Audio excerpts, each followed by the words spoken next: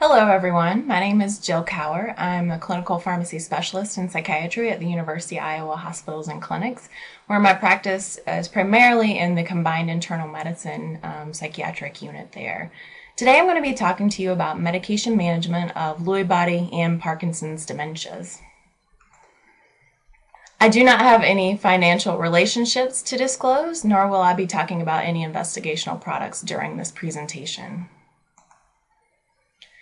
So Dr. Susan Schultz gave an excellent review of dementia with Lewy bodies earlier in this series, but I did want to take just a few minutes to talk about the key aspects of dementia with Lewy bodies and Parkinson's disease dementias, just so that we'll have those things in mind as we move forward to talk about treatment. First, looking at epidemiology of these disorders. For dementia with Lewy bodies, the prevalence estimates vary, but it is relatively common, accounting for about 15 to 30% of all dementia cases.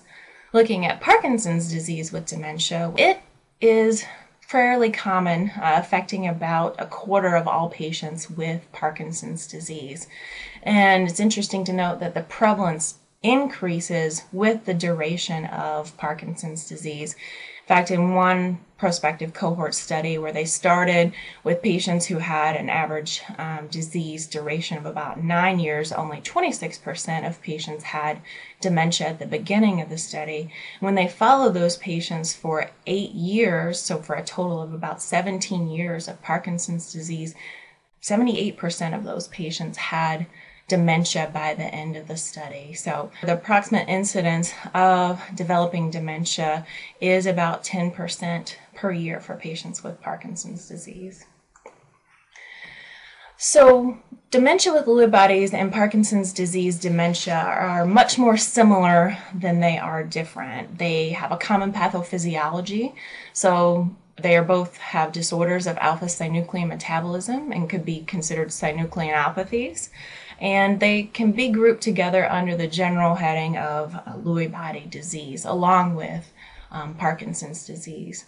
So both of these dementias have Parkinsonian motor symptoms, so things like cogwheel rigidity, tremor, difficulties with bradykinesia, as well as gait disturbance and postural instability. Interestingly, compared to Alzheimer's disease, patients with dementia with Lewy bodies and Parkinson's disease with dementia actually have more preserved memory. But compared with Alzheimer's patients, they do have greater disturbances in attention, alertness, specifically, and then also some maybe worse off in terms of executive functioning and visual perceptual function. And it's those visual perceptual disturbances that are actually hypothesized to increase the risk of having visual hallucinations in these patients. And indeed, complex, well-formed visual hallucinations are sort of a core feature in dementia with Lewy bodies, as well as Parkinson's disease dementia. Another thing that's very important to note for medication management in these patients is that they are quite sensitive to the extrapyramidal side effects of antipsychotic medications. The sensitivity is not just an increase in extrapyramidal or pseudoparkinson's-like symptoms, but actually also an even more severe sensitivity with symptoms similar to the neuroleptic malignant syndrome that's actually associated with mortality. So that definitely has to be taken into account when thinking about treating these patients with antipsychotic medications. And then some of the literature would suggest that this effect is less pronounced in patients with Parkinson's disease with dementia compared to dementia with Lewy bodies. In both of these disease states, you can see REM sleep behavior disorder. So normally when we are dreaming, we have muscle paralysis, but these patients will have visual dreams that are also associated with motor behavior during sleep. And sometimes this manifests even before other symptoms and can be a sign that one of these diseases is developing. And lastly, both dementia with Lewy bodies and Parkinson's disease dementia, you do have to worry about autonomic abnormalities, so things like orthostatic hypotension, dizziness, falls, syncope, so that can put patients at risk for side effects from medications, as well as urinary retention for these patients. So like I said, dementia with Lewy bodies and Parkinson's disease dementia are much more similar than they are different, and can kind of be thought about as being on the same spectrum of disease. However, there are a couple of things that have been suggested to distinguish these disease states from each other. The most important distinguisher is the temporal relationship between the development of cognitive impairments compared to motor symptoms. So in dementia with Lewy bodies, the cognitive impairment starts either before or really at the same time as motor symptom manifestations. Whereas in Parkinson's disease with dementia, patients generally have Parkinson's disease for quite a while before they start to develop cognitive impairment. And in expert consensus, they say that you have to have at least a year of motor symptoms without dementia for it to be considered Parkinson's disease with dementia. So it's really sort of an arbitrary cutoff at 1 year, but that is certainly the definition that you will see in research studies to distinguish between dementia with Lewy bodies and Parkinson's disease dementia. Other suggested differences that in dementia with Lewy bodies, you may possibly have more disturbances in attention and reportedly less tremor. And in these patients, they are likely to be less responsive to levodopa for motor symptom treatment. However, both patients with dementia with Lewy bodies and Parkinson's disease dementia have a lower response to levodopa compared to patients with Parkinson's disease who don't have dementing illness. Another suggested difference is that in Parkinson's disease with dementia, there tends to be a greater asymmetry of Parkinsonian symptoms, where you might see more symmetrical development of motor symptoms in patients with dementia with Lewy bodies. Psychotic symptoms are probably some of the most bothersome and most targeted adverse effects that need treatment in dementia with Lewy bodies and Parkinson's disease dementia. I mentioned that these patients tend to have very complex, well-formed hallucinations, and in general, these are visual hallucinations, and a lot of times it's seeing animal or human figures in the room, although these patients can also report auditory hallucinations as well. In addition to the hallucinations, patients may also have delusions, with paranoid type delusions being the most common theme in these patients. So things like persecution and theft would be common themes for their delusions. Other delusional themes that have been reported in the literature, so phantom boarder syndrome, where patient believes that there is an uninvited guest living in their house. Or they might believe that there are television characters that are in the room there with them. And then also unfaithfulness of the significant other is a common delusional theme.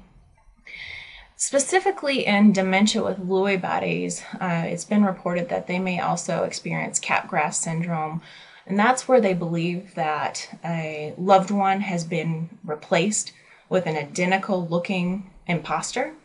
And that doesn't tend to be seen in Parkinson's disease with dementia, and that's also called delusional misidentification syndrome. So an interesting potential clinical thing that you might see in Lewy body dementia.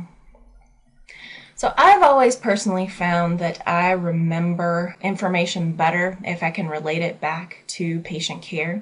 So with that in mind, I'd like to share with you the case of a patient with dementia with Lewy bodies that we recently saw on the internal medicine psychiatry unit at UIHC.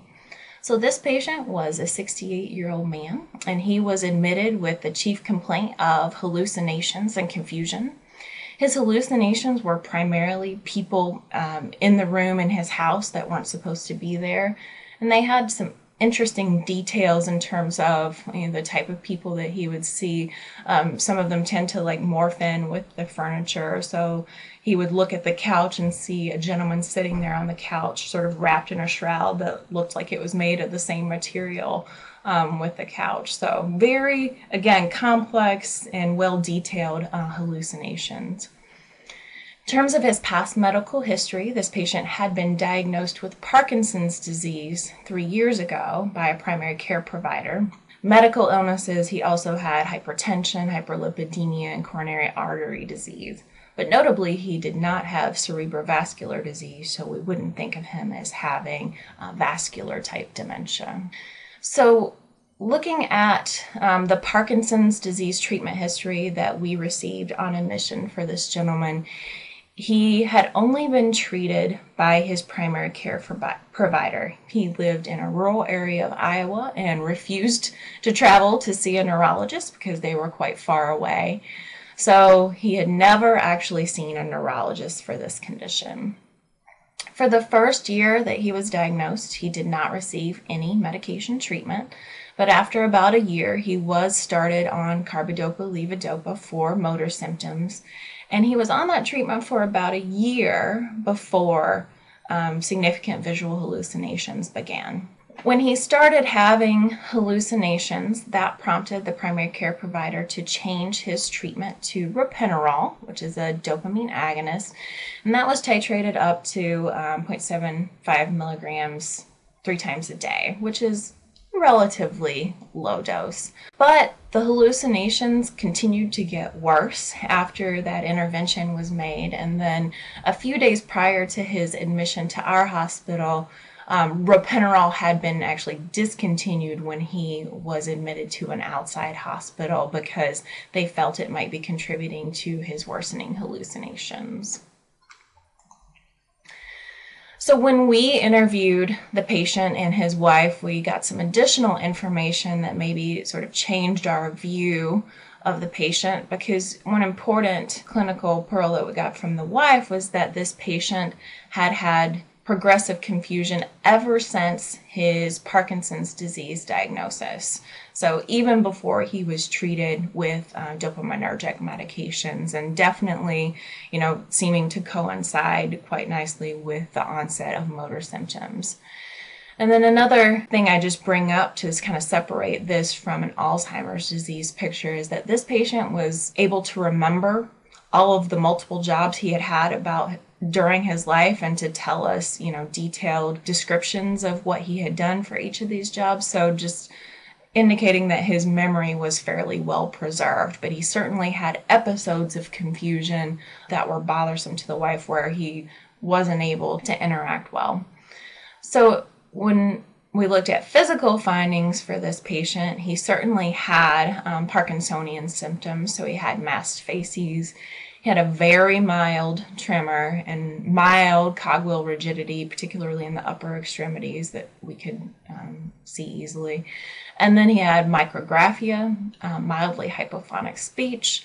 And importantly for functioning, he had unsteadiness when getting up from a chair to standing, and he did have to walk with a walker. So during this hospital course, since this gentleman had never seen a neurologist, we thought it would be a good idea to consult neurology. And they came up to see him. And when they saw him and got the history, they were concerned for possible dementia with Lewy bodies versus actual Parkinson's disease. However, because of his difficulties moving from sitting to standing and difficulties with walking, they did recommend starting a low dose of carbidopa-levodopa, so a half tab of the 25 per 100 milligram tablets 3 times a day. They also recommended that we get neuropsychological testing for this patient to try to distinguish whether or not this might be dementia with Lewy bodies. So the testing was conducted, and in their interview, they specifically looked at whether or not the patient had any evidence of REM behavior disorder, which he did not. However, the wife noted that there had been marked fluctuations in his level of alertness, and that was also seen during the interview.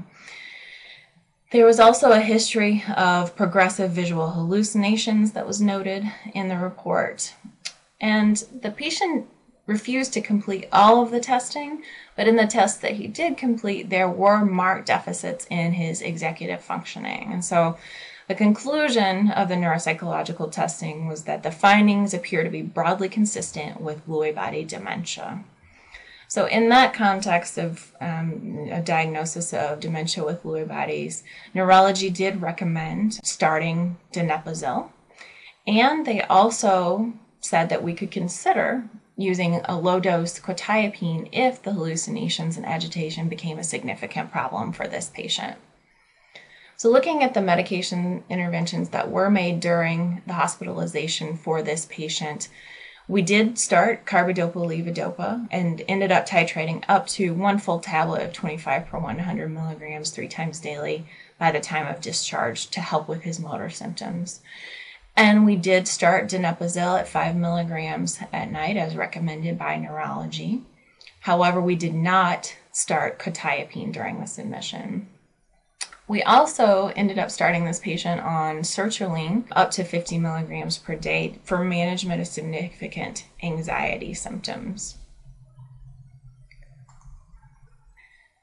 In the literature, suggested core treatment targets for dementia with Lewy bodies and Parkinson's disease dementia include Parkinsonian symptoms, so the motor symptoms, cognitive impairment, psychotic symptoms, so hallucinations and delusions, as well as depression. In the patient that I discussed with you, he didn't actually have depression, but he had significant anxiety that we treated with antidepressant agents. And given that anxiety is generally treated with antidepressants, a discussion of the evidence base for using antidepressants in this patient population could help inform treatment of anxiety in our patient. One of the clinical challenges for treating any of these target symptoms in patients with dementia with Lewy bodies and Parkinson's disease dementia is that often the treatment of one symptom actually can exacerbate one of the other symptoms. And then there's also the issue that these patients have a fair amount of sensitivity to centrally active medications. So all of that we have to keep in mind as we talk about medication management for these different symptoms. So I'd like to start by talking about management of the Parkinsonian symptoms or the motor symptoms in patients with dementia with Lewy bodies and Parkinson's disease dementia. So for patients with Parkinson's disease and dementia, in general, they're already treated for motor symptoms by the time that dementia manifests because they get motor symptoms and have a diagnosis of Parkinson's disease for at least a year before cognitive impairment is noted. However, for dementia with Lewy bodies, you get cognitive impairment either before or at the same time as your motor symptoms. And the recommendations here are to only treat motor symptoms if they interfere significantly with function, because we recognize that the treatments for Parkinsonian symptoms can actually exacerbate hallucinations and psychotic symptoms. So for our patient that I presented, he did have significant functional impairment in terms of difficulties with getting up out of a chair and having to walk with a walker. And so we felt that those functional symptoms made it appropriate to treat motor symptoms for our patient. Unfortunately, in patients with dementia with Lewy bodies and Parkinson's disease dementia, their response to levodopa is impaired compared with patients who have Parkinson's disease without dementia. One of the reasons that's been suggested for this is that patients with dementia with Lewy bodies and Parkinson's disease with dementia tend to have more postural instability and gait disturbance as opposed to tremor prevalent symptoms, and that those particular symptoms may not respond as well to levodopa. However, despite the fact that these patients don't respond as well, it has been suggested in the literature that you might be able to reduce falls in these patients even if you don't get optimal response to motor symptoms. So that could be a consideration in the decision to initiate treatment or not. When we talk about treating motor symptoms, there are a number of different agents that could be used. Certainly, the mainstay of treatment is the dopamine precursor levodopa. which is almost always given in combination with a decarboxylase inhibitor, carbidopa, because the decarboxylase inhibitor prevents peripheral conversion of levodopa to dopamine, thereby increasing the amount of levodopa that's available to get to the brain where we want it to work. And it also decreases the peripheral side effects of dopamine conversion like nausea and vomiting. So those two are generally given together, so carbidopa-levodopa combination. You can also add on other agents to help prolong the effects of levodopa. So catecholamine O-methyltransferase inhibitors, probably entacapone is the most commonly used in clinical practice. They can decrease the breakdown of levodopa and increase the amount that gets to the brain and prolong the effect of each carbidopa-levodopa dose. Another way that you can go about increasing dopamine in the central nervous system is by using direct dopamine agonists. And probably in clinical practice, ropinirole and pramipexole are the two agents that are used most commonly. Those are both oral agents and safer than some of the older ergot derivatives that were dopamine agonists like bromocriptine. So these medications directly stimulate dopamine receptors and can help with motor symptoms. And one of the advantages of these agents compared to levodopa is that they're not associated with the off or the wearing off effect, and they also are not associated with the significant dyskinesias that you can often see with long-term levodopa treatment. Unfortunately, the dopamine agonists also don't seem to be quite as effective for treating Parkinsonian symptoms. So levodopa, despite its downfalls, is probably still the most effective agent. Other adjunctive agents that you might see are things like anticholinergic medications, so benztropine and trihexyphenidyl. They have a small effect on improving motor symptoms, and there is some conflicting evidence about whether or not these agents are particularly helpful for tremor in patients with Parkinson's disease. Amantadine is actually an antiviral agent that has some dopaminergic activity. It's not exactly clear the mechanism for this agent, but it has been thought to increase release of presynaptic dopamine and can be an effective adjunctive agent in Parkinson's disease for motor symptoms. And then lastly, monoamine oxidase B selective inhibitors, so selegiline and rasagiline, those can decrease the breakdown of dopamine, increasing the amount of dopamine that's available. And those are often initiated early on in the disease course and are thought to be able to delay the time to need for initiation of dopaminergic agents like levodopa or dopamine agonists. So part of the problem with using these anti-Parkinsonian agents in the treatment of motor symptoms for patients with dementia with Lewy bodies and Parkinson's disease with dementia is that they can exacerbate psychotic symptoms. And randomized controlled trial data have shown that the psychotic symptoms are more common with dopamine agonists as compared to levodopa. Because of the propensity for dopamine agonists to exacerbate psychotic symptoms and the sensitivity of dementia with Lewy bodies and Parkinson's disease with dementia patients for having psychotic symptoms, the dopamine agonists are not recommended as first line in these patients. Another thing to consider with anti-Parkinsonian agents is that they can exacerbate cognitive impairment. Specifically, anticholinergic medications have been proposed to further impair attention in patients with dementia, and that's because basal forebrain cholinergic system dysfunction is thought to play a role in the executive function impairments that you often see in dementia with Lewy bodies and Parkinson's disease dementia. And so, in general, you should avoid anticholinergic agents in patients with any type of dementia, and specifically European guidelines for treatment of Parkinson's disease suggested that anticholinergic agents are actually contraindicated in patients with dementia due to their known propensity to impair mental symptoms. So because of the problems with other agents and because of the greater efficacy, carbidopa-levodopa is the mainstay of treatment for motor symptoms in dementia with Lewy bodies and Parkinson's disease with dementia.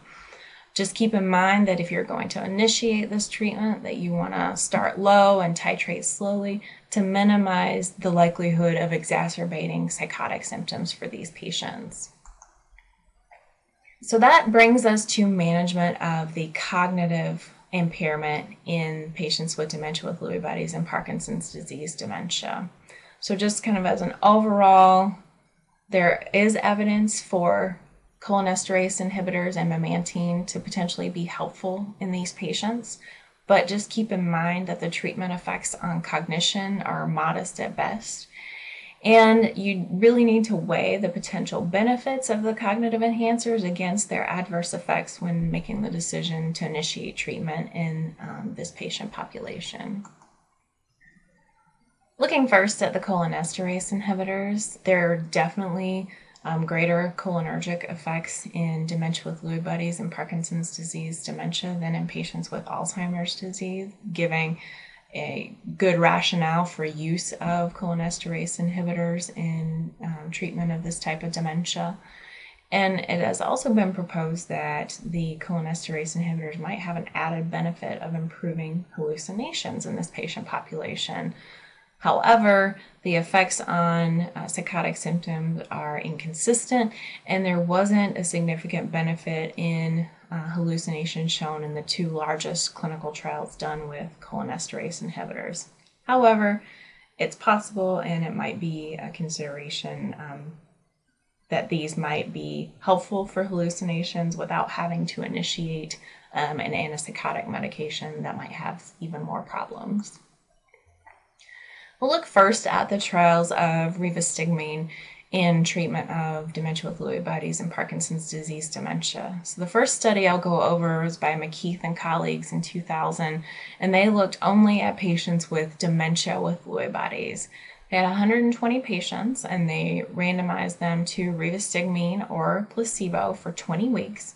The mean dose of rivastigmine in this trial was 9.4 milligrams per day.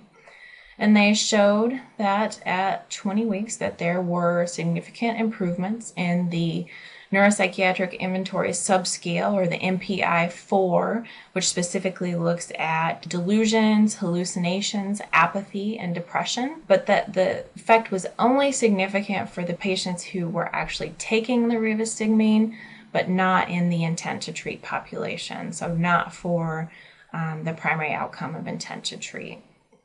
They also looked at changes in Mini-Mental State Examination scores, or MMSE scores, and they were not statistically significant, although for the people who actually stayed on rivastigmine throughout the trial, there was a 1.6 point improvement versus placebo, which would probably be clinically significant for those patients who are actually able to tolerate and stay on the medication.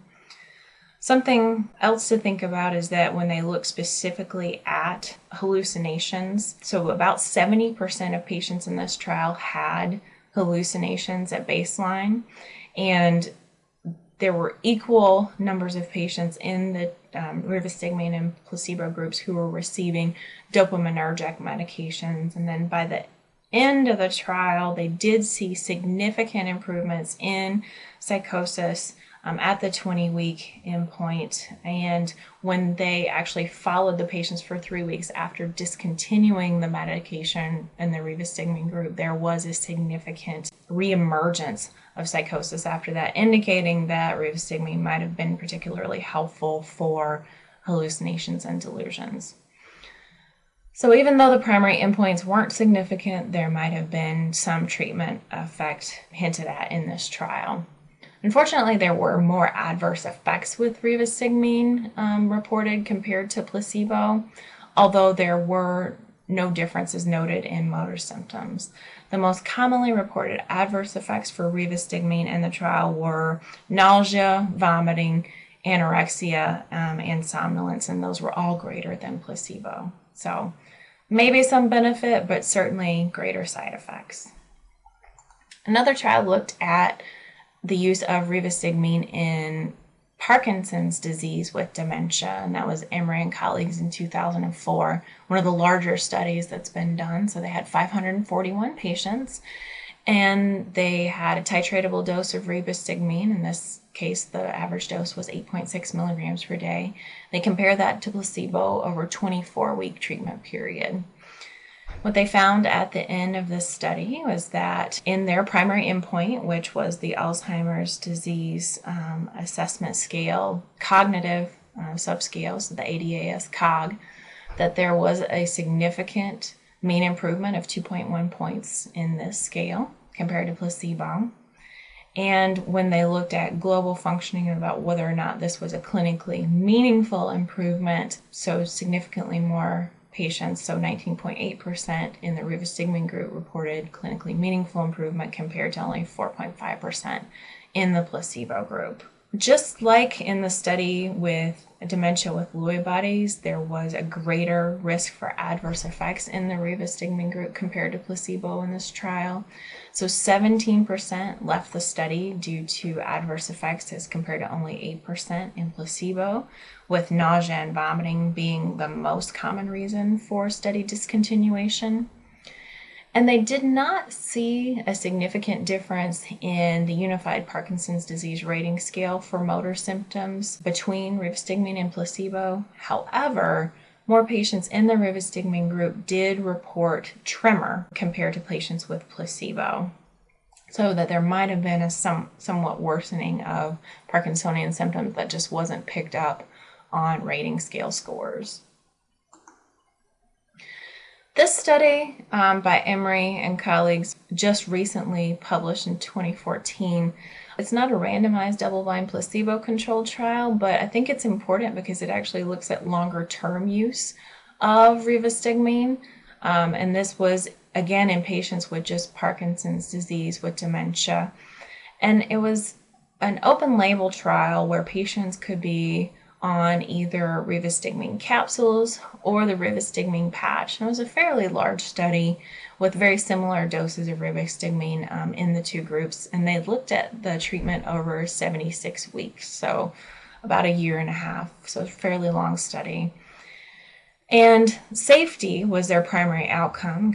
We want to know if patients can actually tolerate these medications over long periods of time, because in the real world, we're likely going to treat patients for longer than the 6 months, which was the average length of most trials. And so what they found was that the adverse effects were relatively similar between capsules and patch, but were significant. I mean, there were approximately 30% of patients reporting adverse effects in both groups. It did seem, though, that tremor was the most common side effect. So again, a signal that rivastigmine can exacerbate Parkinsonian symptoms, but that was less pronounced with the patch. Another important thing to note is that in both groups, there was 20% of patients that reported increased falls. So it's a definite consideration for long-term treatment that as you potentially exacerbate these Parkinsonian symptoms with rivastigmine, that you're increasing the risk that your patient might fall. So overall, in this long-term study, there were about a quarter of patients who withdrew due to adverse effects, mostly nausea, which was worse with the capsules compared to the patch. So that's definitely a consideration that this may not be extremely well tolerated long-term.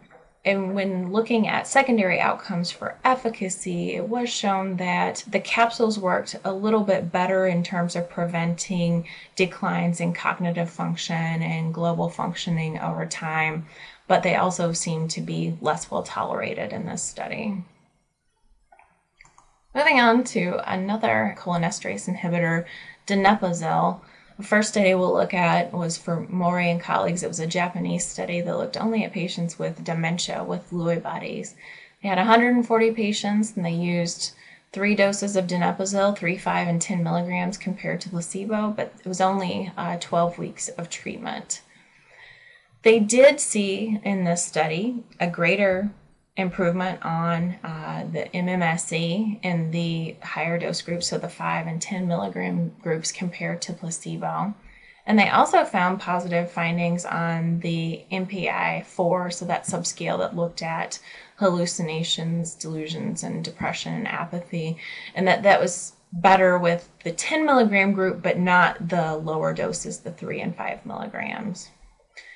In this study, as a little bit different from the rivastigmine study, there were no differences in withdrawals due to adverse effects, and there was no significant difference in reported nausea, vomiting, or Parkinsonian symptoms between donepezil and placebo, which might be an indication that donepezil could be maybe better tolerated than rivastigmine in patients with dementia with Lewy bodies.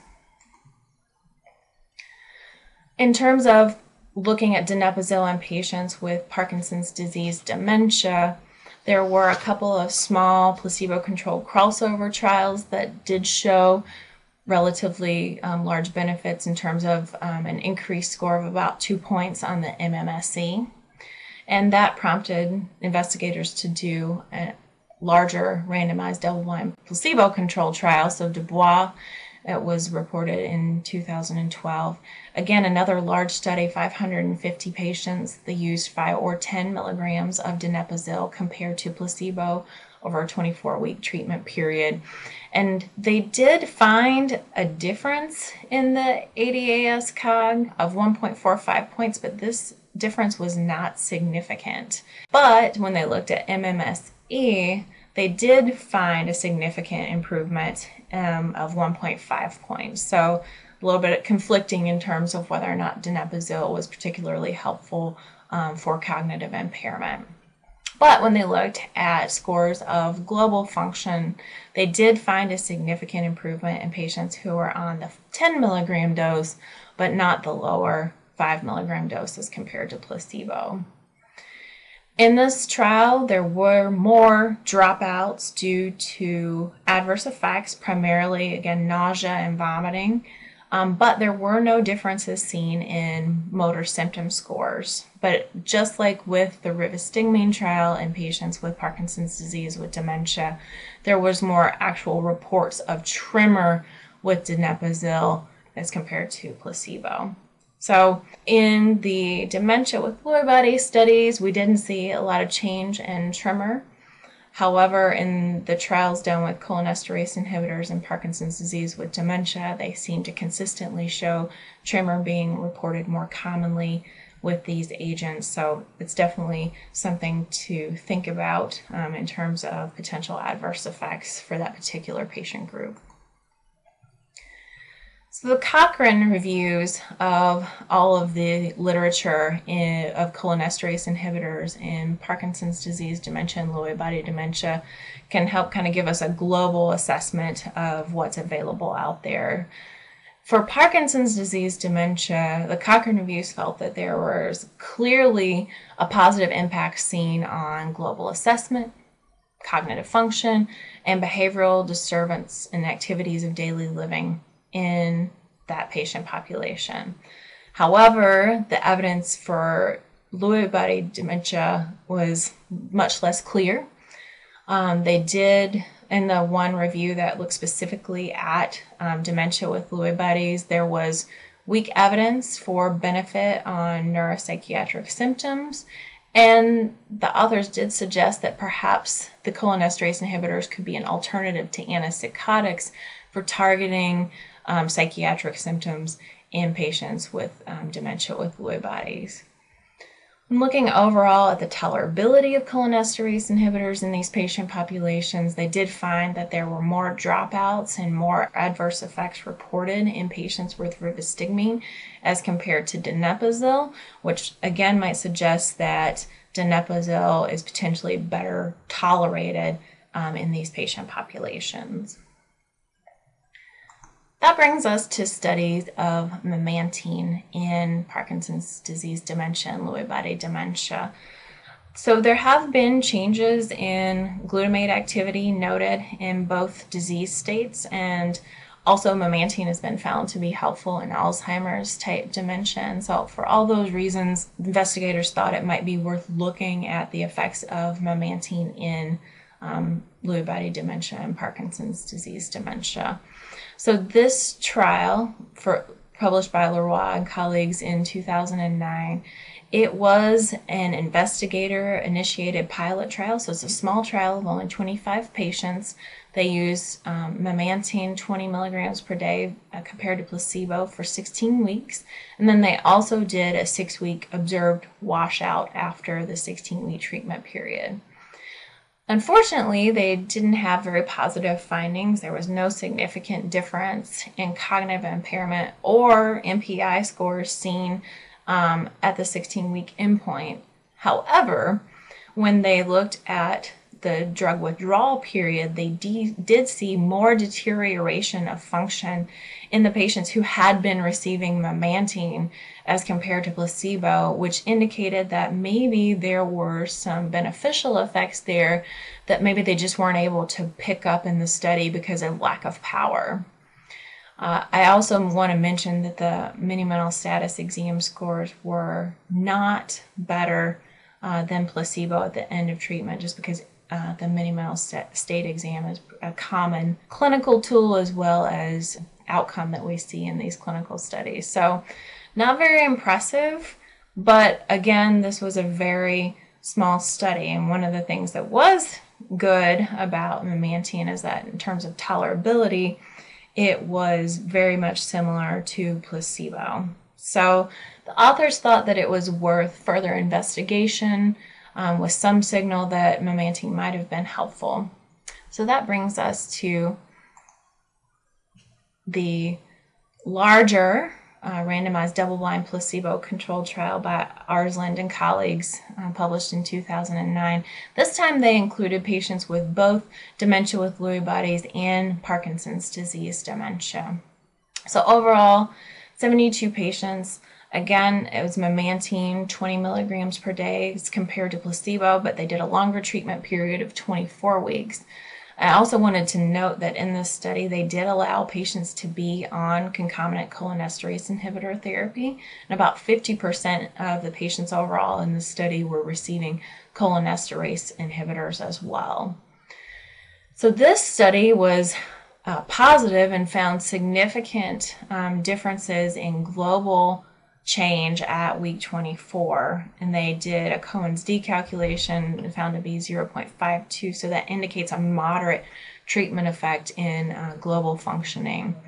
And specifically when they looked at patients who achieved at least moderate or substantial improvement, that was seen in 27% of patients with memantine as compared to only 17% with placebo. So overall, it looked like global functioning improved in this study with memantine. And then they also found a difference in MMSE score of 1.9 points with memantine versus placebo, although this effect was not significant. It was probably clinically relevant, but not statistically significant. And they did not see any differences on MPI scores or neuropsychiatric scores in this study. So like in the pilot study, it did seem that memantine was well tolerated. There were no differences between placebo and withdrawals from the study due to adverse effects, and there were no differences in motor symptom scores with memantine compared to placebo.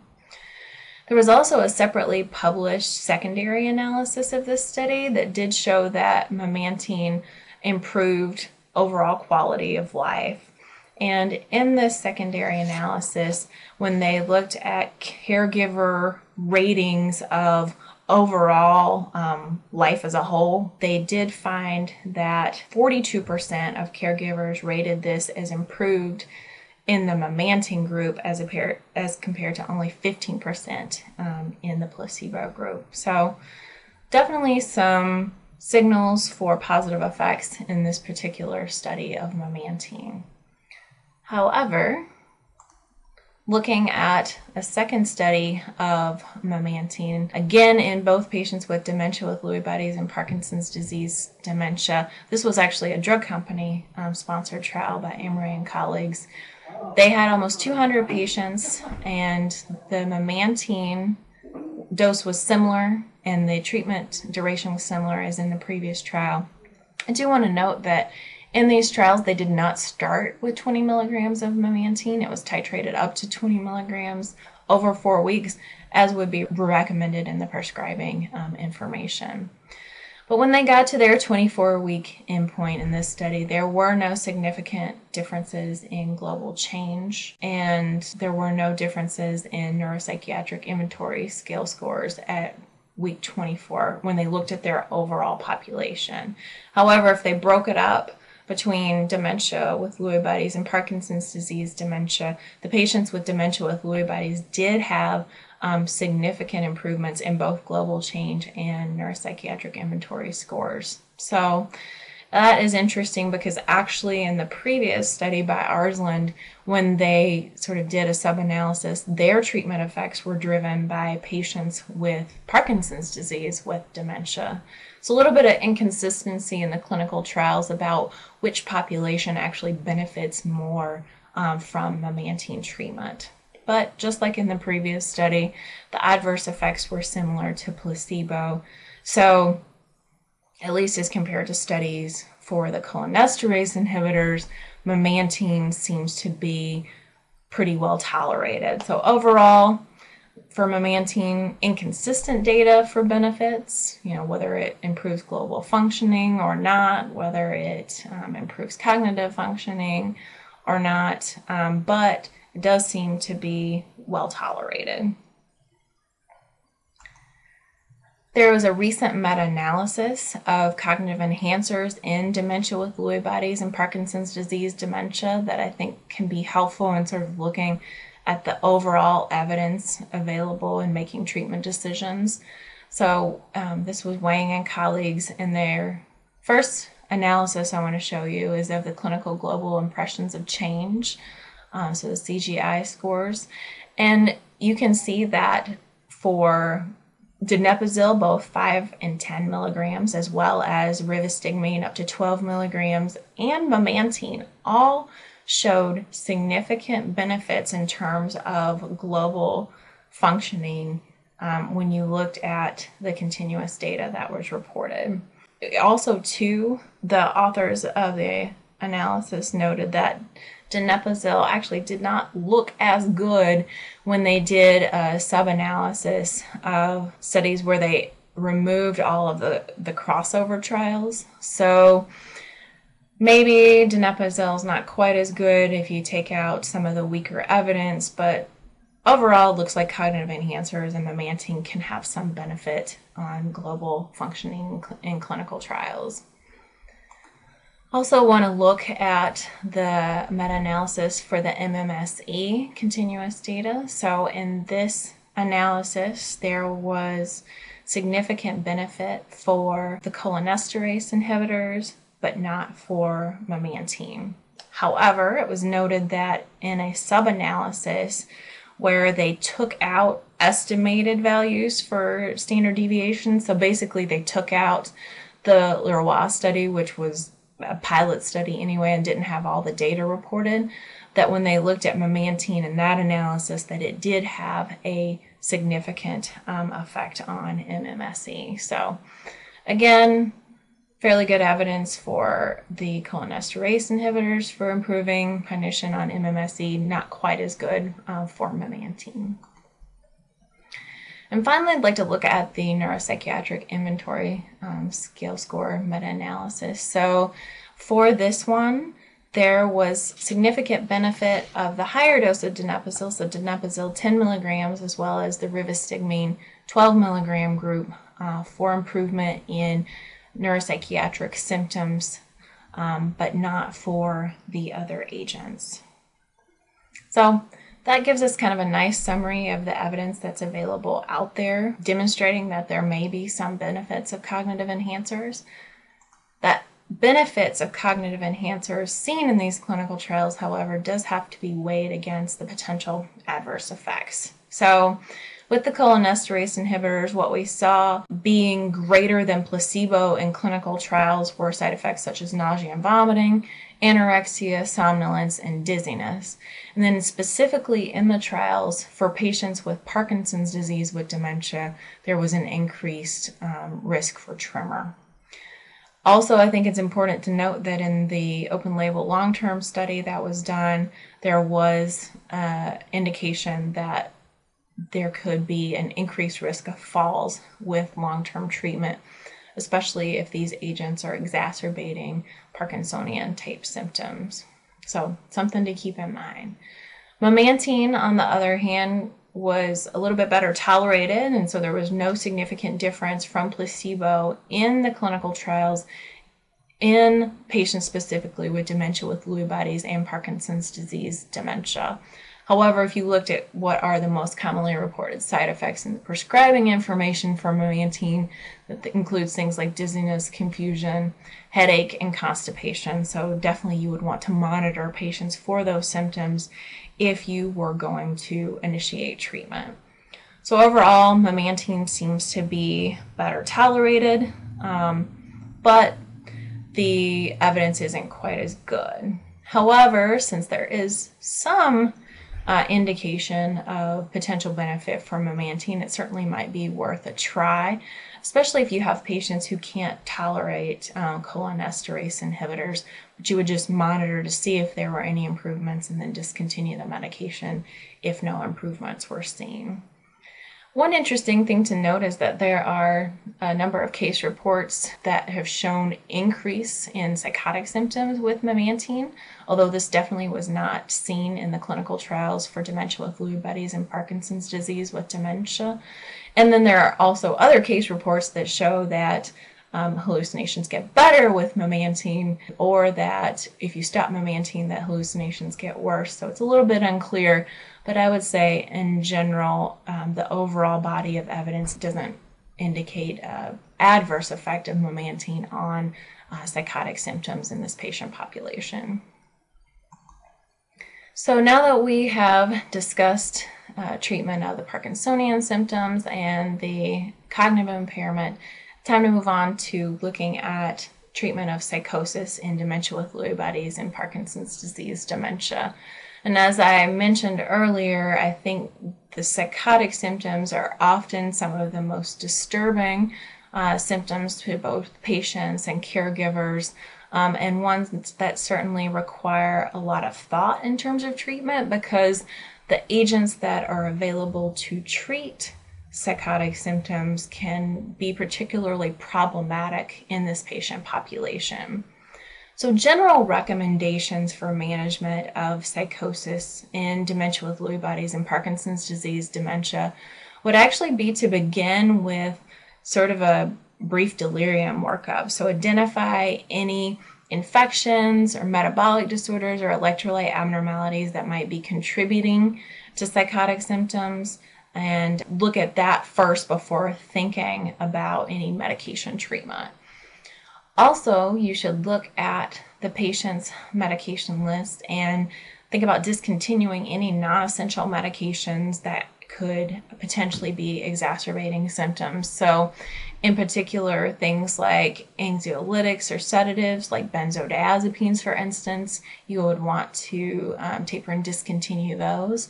And then, is the patient on any anticholinergic antidepressant medications like tricyclic antidepressants or even paroxetine, which of the serotonin, the SSRI medications has a fair number of anticholinergic side effects, and try to minimize the amount of agents that the patient's on that could be contributing to these symptoms.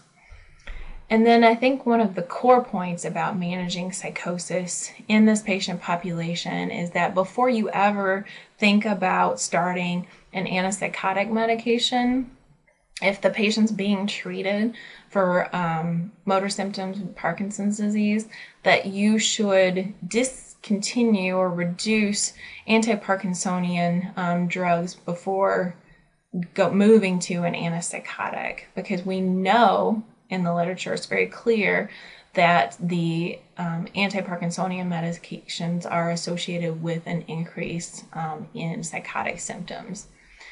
So the European guidelines for managing Parkinson's disease have a suggested order in which you might consider decreasing or getting rid of anti-Parkinsonian medications. And I think it's a helpful algorithm to think about for clinical practice. So they suggest that first you start with stopping anticholinergics and amantadine. So we already talked about how anticholinergics exacerbate mental impairment in patients with dementia and probably should not be used at all in patients with dementia. So getting rid of those first makes a lot of sense. Amantadine, it's not extremely effective in managing Parkinson's symptoms. It's only sort of adjunctive treatment and doesn't have a very big treatment effect. So getting rid of that one usually doesn't have a lot of adverse clinical implications. So that's why I start with those two.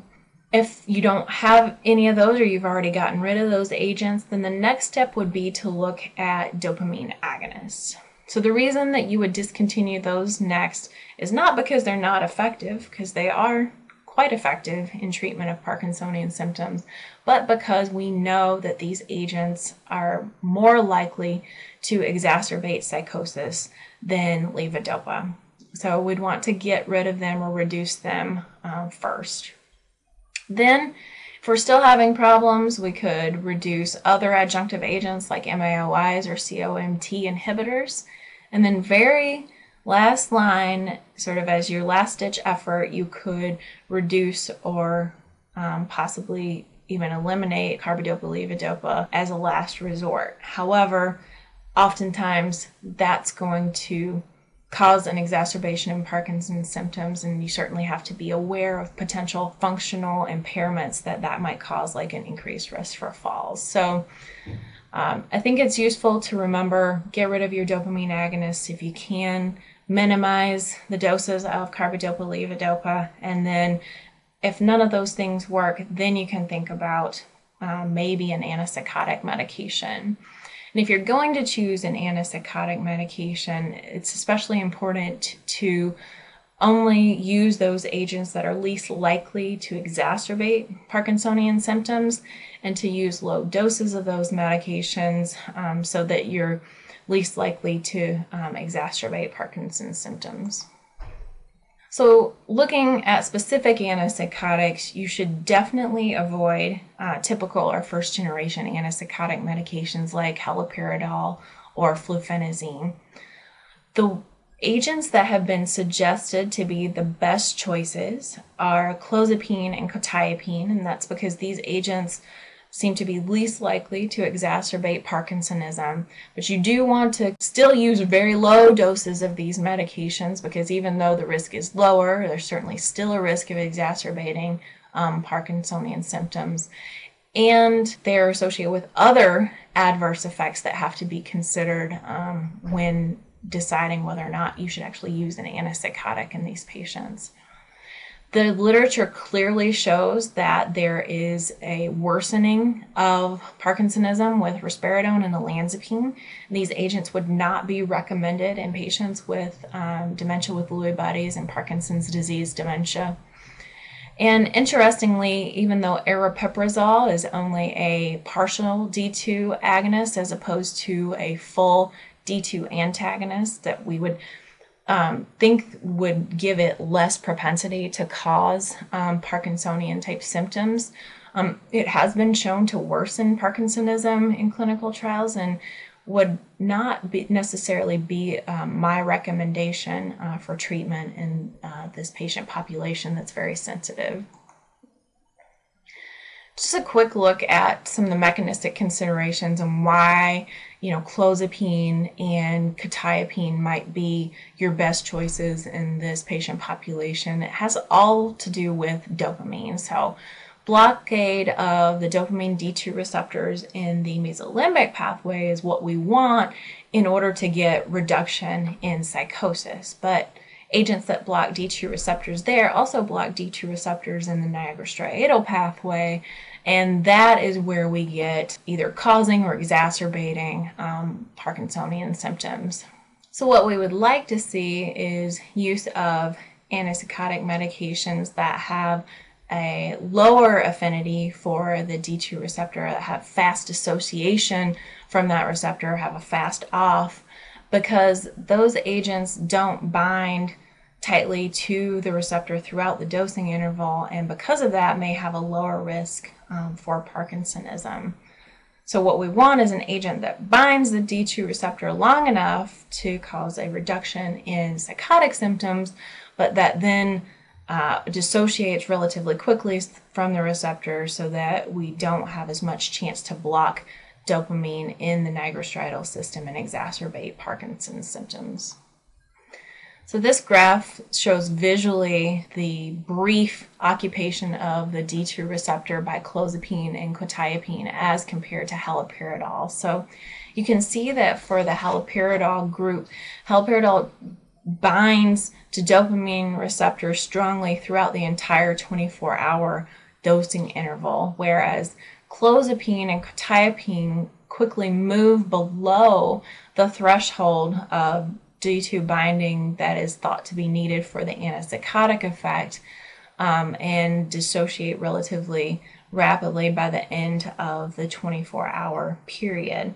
And so the lower affinity of these agents allows for endogenous dopamine to then bind to the receptor after dissociation of clozapine and quetiapine. And so that should allow for then less extrapyramidal side effects or Parkinsonian symptoms to be seen, because we can actually get endogenous dopamine binding to the receptors in the nigrostriatal tract. In terms of evidence for efficacy for clozapine and quetiapine, the preponderance of evidence is definitely in favor of clozapine. And there are 3 well-designed placebo-controlled trials that found clozapine effective for reducing psychosis without worsening cognition, but this was particularly in patients with Parkinson's psychosis, so not necessarily with Parkinson's disease with dementia, although one of the randomized controlled trials did include patients with dementia. With quetiapine, the evidence is not quite as good. There are 2 negative randomized double-blind placebo-controlled trials looking at quetiapine in treatment of Parkinson's psychosis. And then there's another trial specifically looking at patients with dementia that did not find positive findings for quetiapine. However, in some retrospective trials for quetiapine, it was found to be effective in patients with dementia with Lewy bodies and Parkinson's disease dementia. Definitely not great in randomized controlled trials, although some signals for efficacy in the literature. Then if we look at clozapine as compared to quetiapine, there has been at least one small comparative study of the 2 agents. And I just want to point out that the doses of quetiapine and clozapine used in this study are quite low, 91 milligrams of quetiapine and 26 milligrams of clozapine.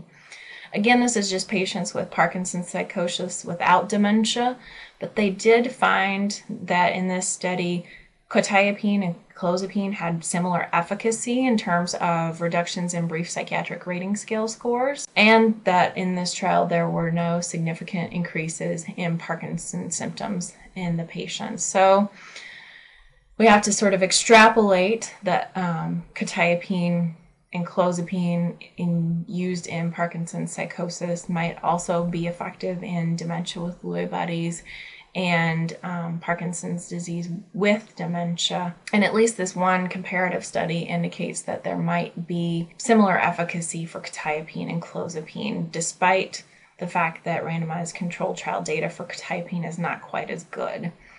So even though the trial data is not as good for quetiapine, it still tends to be the first choice for treatment in dementia with Lewy bodies and Parkinson's disease dementia, and that is because primarily of tolerability reasons.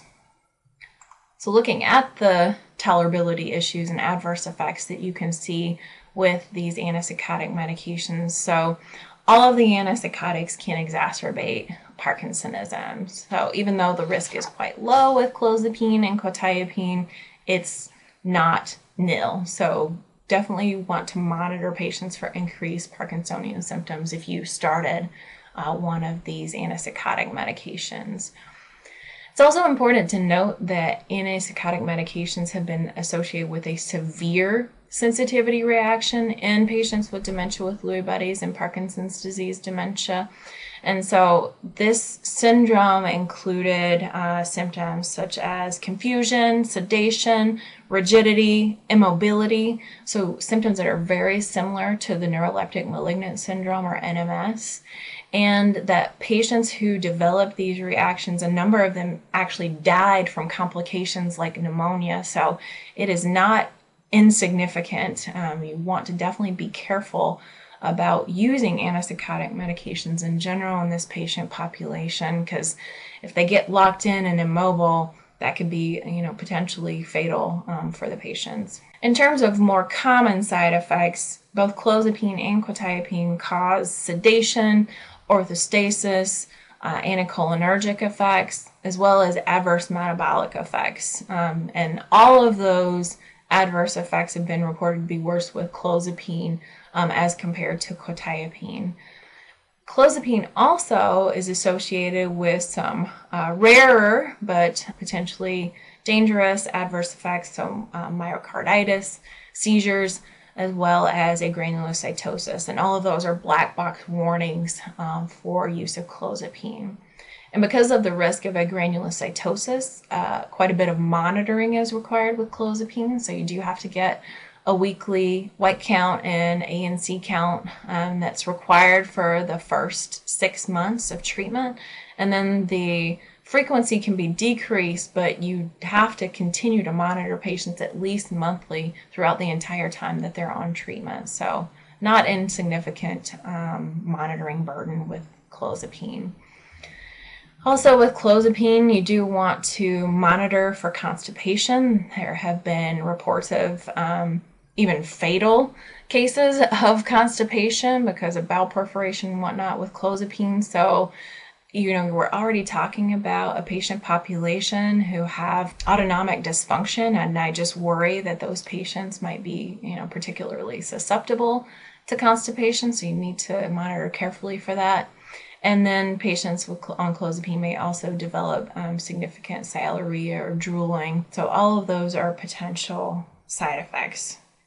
So given the substantial risk of treatment, you really have to think carefully about whether or not it's worthwhile to start an antipsychotic medication for treatment of psychotic symptoms in these very sensitive patients. And certainly if you're going to start a patient on an antipsychotic medication, they do need to be monitored carefully throughout treatment for adverse effects. One more thing I'd like to mention in terms of concerns about using antipsychotics in patients with dementia with Lewy bodies and Parkinson's disease with dementia is that there is an FDA black box warning about the risk of mortality in patients who are treated for psychosis associated with dementia. So it was originally seen with the atypical or second generation antipsychotics, and then the warning was later also established for the typical or first generation antipsychotics. So any antipsychotic medication you use has the potential to increase risk for death in this very sensitive population. Again, just weighing carefully whether or not the psychotic symptoms are significant enough that they require treatment or are causing enough functional impairment or distress for the patient and caregiver that you want to initiate a relatively risky treatment. So lastly, I want to talk briefly about management of depression in dementia with Lewy bodies and Parkinson's disease dementia. And we will talk briefly because despite the fact that depression is commonly comorbid with these diseases, it's very poorly studied in patients with dementia with Lewy bodies and Parkinson's disease dementia. In fact, there are no studies looking at the use of antidepressants specifically for depression in dementia with Lewy bodies, although there is some evidence for use of electroconvulsive therapy as well as repeated transcranial magnetic stimulation for patients who have treatment-resistant depression in that population. And then looking at evidence for treatment of depression and Parkinson's disease, there's certainly more literature available here, but not an optimal amount. It's definitely limited. And the results of whether or not antidepressants are effective in this population are mixed. Looking at use of antidepressants in patients with Parkinson's disease in particular, they do not seem to respond quite as well to antidepressants as elderly patients without Parkinson's disease. So you might suspect that that poor response to treatment would also translate to patients with dementia with Lewy bodies and Parkinson's disease with dementia. Again, the evidence is mostly for patients with Parkinson's disease in general, not necessarily with dementia, but there is limited evidence to support efficacy for the tricyclic antidepressants, the TCAs, as well as selective serotonin reuptake inhibitors, the SSRIs, in patients with Parkinson's disease. The evidence is much stronger with the tricyclic antidepressants. However, the SSRIs are definitely better tolerated than TCAs. And in particular, thinking about the anticholinergic effects of the tricyclic antidepressants, those can exacerbate cognitive dysfunction in these patients who have dementing illness.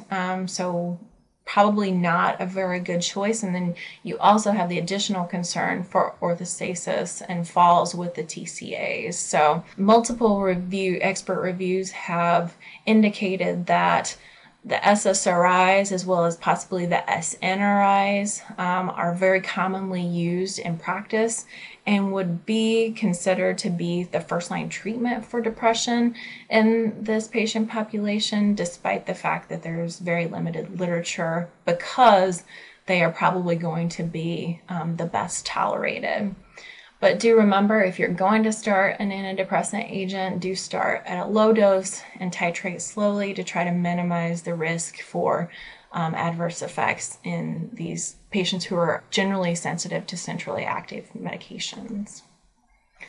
So now we have talked about the 4 core treatment targets in Lewy body dementia and dementia with Parkinson's disease, and what medication therapies might be helpful. So let's bring that back to the patient case that I presented to you at the beginning of this talk. For our patient, we thought that his recent treatment with ropinirole was likely contributing significantly to his exacerbated hallucinations. And so that treatment had been discontinued, and he seemed to get better the more time away he had from that treatment. In fact, he did quite well while he was admitted to our hospital. And so we did end up initiating another dopaminergic therapy, so carbidopa-levodopa, but we felt that this was a better choice than ropinirole because it's less likely to exacerbate the psychotic symptoms than his direct dopamine agonist. And also, this patient had a history of treatment with carbidopa-levodopa, but the dose that we initiated and discharged him on was lower than he had used in the past, which we hoped would help minimize the likelihood of exacerbation of psychotic symptoms for this patient. I'd like to talk about the choice of donepezil versus rivastigmine as the cholinesterase inhibitor for this patient. Certainly, the evidence looks a little bit better for rivastigmine, and it even has an indication for patients with Parkinson's disease with dementia. But donepezil is a little bit more convenient in terms of dosing. It only has to be dosed once a day versus twice daily with rivastigmine. And probably the fact that our hospital formulary only has donepezil and no other cholinesterase inhibitors played a big role in the choice of donepezil versus anything else. However, it's also notable that donepezil was better tolerated than rivastigmine in clinical trials in terms of probably both nausea as well as potential exacerbation of tremor. So that's maybe another consideration. Now, certainly we did not have to start a cholinesterase inhibitor at all. Certainly these medications have side effects that need to be considered. However, both the patient and his wife were concerned about the hallucinations that he was having. Since the cholinesterase inhibitors may have some potential benefits on hallucinations in this patient population, we felt a lot more comfortable starting a cholinesterase inhibitor to see if that might be helpful for this patient rather than starting an antipsychotic medication. Neurology recommended that we could consider quetiapine as an option, but generally it's best to avoid the antipsychotics in this very sensitive population if they're not necessary. And we didn't feel that his symptoms at this point were severe enough or causing enough problems at home to warrant use of an antipsychotic medication. But if we did need to use an antipsychotic or if symptoms got worse, quetiapine would probably be a reasonable choice because of its lower propensity to exacerbate Parkinsonism and lower side effects as compared to clozapine, which also has low propensity to cause problems with Parkinson's symptoms. We did start an antidepressant. In this case, it was for anxiety as compared to depression, which is what we talked about as one of the core treatment targets in patients with dementia with Lewy bodies. However, a significant concern for this patient and his wife, and even though there was no good evidence for use of antidepressants in this patient population, we felt that the SSRIs were probably generally fairly well tolerated, and because of the problems that the patient was having with anxiety, would be worth a clinical trial despite very limited evidence. So in summary, for medication management for dementia with Lewy bodies and Parkinson's disease dementia, carbidopa-levodopa is the preferred agent for managing Parkinsonian symptoms. Despite that, though, remember that the symptoms may not respond quite as well as in patients with Parkinson's disease without dementia, so you may have a lower expectation for improvement, and you may not want to increase doses aggressively despite them not having quite as much motor improvement as you want because of the risk for exacerbating psychotic symptoms in this population. And looking at other anti-Parkinsonian medications, so anticholinergic agents definitely worsen cognitive impairment, and dopamine agonists have a higher propensity to exacerbate psychotic symptoms, so those would not be great choices for management of Parkinsonian symptoms in dementia with Lewy body and Parkinson's disease dementia patients. The cholinesterase inhibitors do show overall modest improvement in cognition in this population and may also reduce psychotic symptoms, although certainly the evidence is mixed. But tolerability in terms of cholinergic side effects like nausea and vomiting, as well as potential for tremor in patients with the Parkinson's disease with dementia, is definitely an issue to consider. There is an unclear benefit of memantine, so conflicting evidence, but it is better tolerated than cholinesterase inhibitors and might be considered for a trial in some patients. For treatment of psychotic symptoms, you definitely want to start with a reduction of anti-Parkinsonian agents and discontinuing of other potentially cognitively impairing medications before you ever consider an antipsychotic medication, just because of the risks associated with use of antipsychotics in the dementia with Lewy bodies and Parkinson's disease dementia population. And if you are going to use an antipsychotic medication, quetiapine and clozapine are going to be your preferred agents because of their fast dissociation from the D2 receptor and therefore low potential to exacerbate Parkinsonism. Overall, antidepressants are poorly studied in this population, despite the fact that depression is commonly comorbid. However, the selective serotonin reuptake inhibitors are generally first choice in clinical practice and have clinically relatively good tolerability. And one thing for sure is that you should avoid antidepressants with anticholinergic effects, again, because the anticholinergic effects can have a negative impact on cognitive functioning. So that is all I have. I hope that this presentation was helpful to you in sort of overview of the medication management of dementia with Lewy bodies and Parkinson's disease with dementia.